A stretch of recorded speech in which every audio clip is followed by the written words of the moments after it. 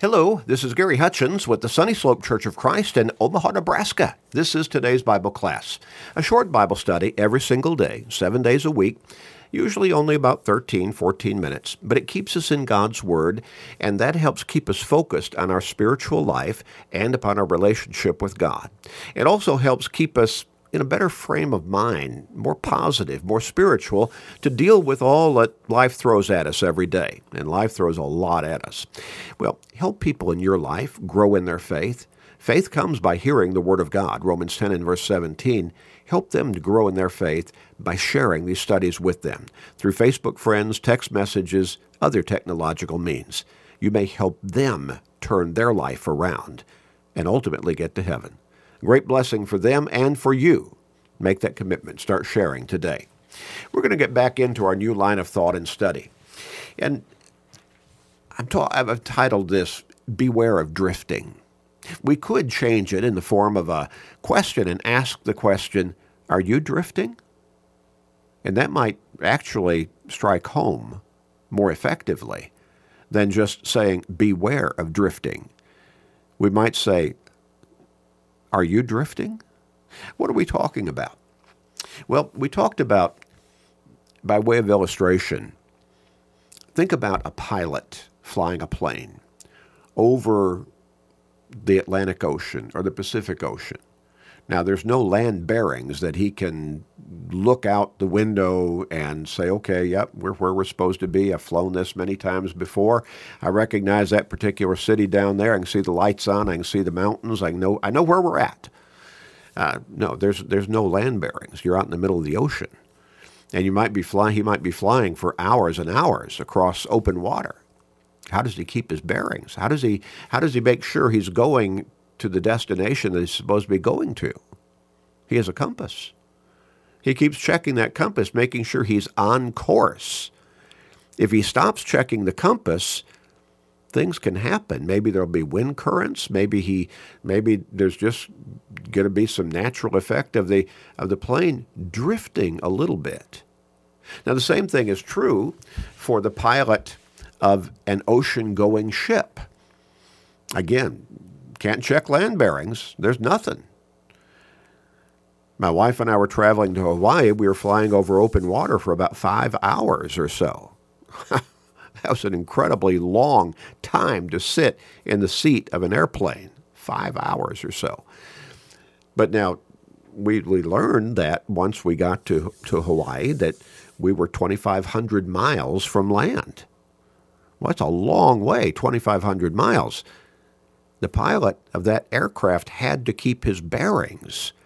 If we had been going by ship, the pilot of that ship would have had to do the same thing, because for that distance, if the pilot of either the airplane or the ship was off by just 1 degree on the compass, just 1 degree, you might say 1 degree is nothing, but you're talking about 2,500 miles distance, well then that airplane or that ship, either one, could miss their destination by maybe 50 or 100 miles or even more by being off just 1 degree. Now imagine if they were off 5 degrees, how far they would miss their destination. I've talked about how a marksman sights in his rifle, and let's say he's shooting at a target 100 yards away, maybe 300 yards away. He has to take into account the distance. He has to take into account the wind velocity because there might be a crosswind. And he also needs to take into account the direction. He has to sight his rifle in accurately because if he's off just a little bit, he's going to miss his target, maybe by a whole lot. Well, so we need to be careful of drifting. You think a bullet shot from a rifle at that velocity, nothing's going to affect it. But, oh yes, the farther that bullet has to travel, the less strong is that velocity. The weaker that velocity becomes. Now, also, if there's a crosswind, even a gentle crosswind, it can start to push that bullet off course a little bit. And if the distance is far enough, he might miss the entire target altogether. Yeah. Drifting. In our spiritual life, we need to really be careful to not drift off of God's course for us. His Bible is our compass. It tells us how to stay true on course to God's will for our lives, to the direction, to the roadmap that He's laid out for us. We looked at the technical definition of two words that are used, and they're dangerous principles and concepts for us that we need to steer clear of. The first one is sin. Everybody knows basically what you're talking about when you say sin. But what is the technical definition? Sin is a missing of the mark. Think again about that bullet the marksman fires shooting at a target, and it drifts a little bit off course and misses the target altogether. Think about that airline pilot or that ship at sea pilot not paying attention to the compass, and so their vessels drift a little bit off course, and they end up missing their destination by multiple miles. What's the other word? Transgress. And that again, technically that means to go aside, to go beyond, and basically the same as a missing of the mark. Missing of the mark. We looked at Hebrews chapter 2, and here's the warning from the Hebrews writer. And of course, this is the warning from God. The writer is simply writing God's word. And verse 1 says, "Therefore we must give the more earnest heed," in other words, pay the more earnest attention to the things we have heard, lest we drift away. Lest we drift away. You see, in our spiritual lives, God has laid out again the compass for us in the form of His Word, the Scriptures. We need to give the more earnest heed to what those Scriptures teach, because it's easy for us to drift away from faithfulness to God, easy for us to drift away from dedication and commitment to God, and drift into sin gradually without even realizing we're drifting. I used the illustration of a fella getting into a bass boat, say, but a small shipping vessel, a small fishing boat.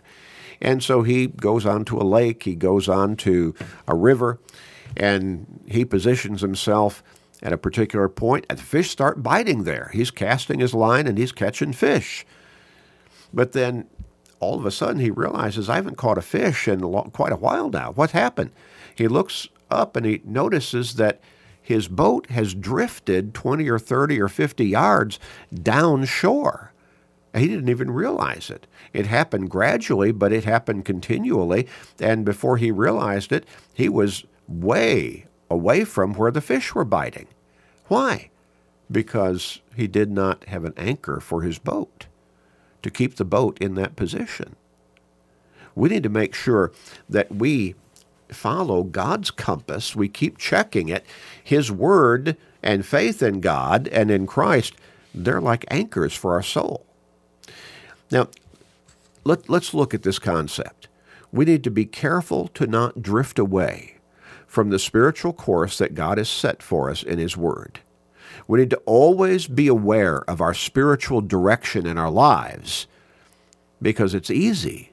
If we're not paying close enough attention, it's easy for us to drift into sin or into doctrinal error or outright unfaithfulness, and we haven't even realized we've been drifting for some time. Give the more earnest heed. Pay close attention that you do not drift, the Hebrews writer says. Let's think about what the Apostle Paul wrote in the marriage relationship. And you talk about situations in life where there's a lot of drifting that can take place. It's in the marriage relationship is classic. Well, Ephesians chapter 5, beginning with verse 22. Paul, the apostle, lays out some guidelines for husbands and wives. He begins with the wife, and he says, "Wives, submit to your own husband as to the Lord." And then he turns to the husband. He says, "For the husband is the head of the wife, as also Christ is the head of the church, and he is the Savior of the body.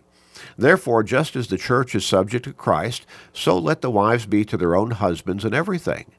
Husbands, love your wives, just as Christ also loved the church and gave himself for her. In other words, Christ died for the church.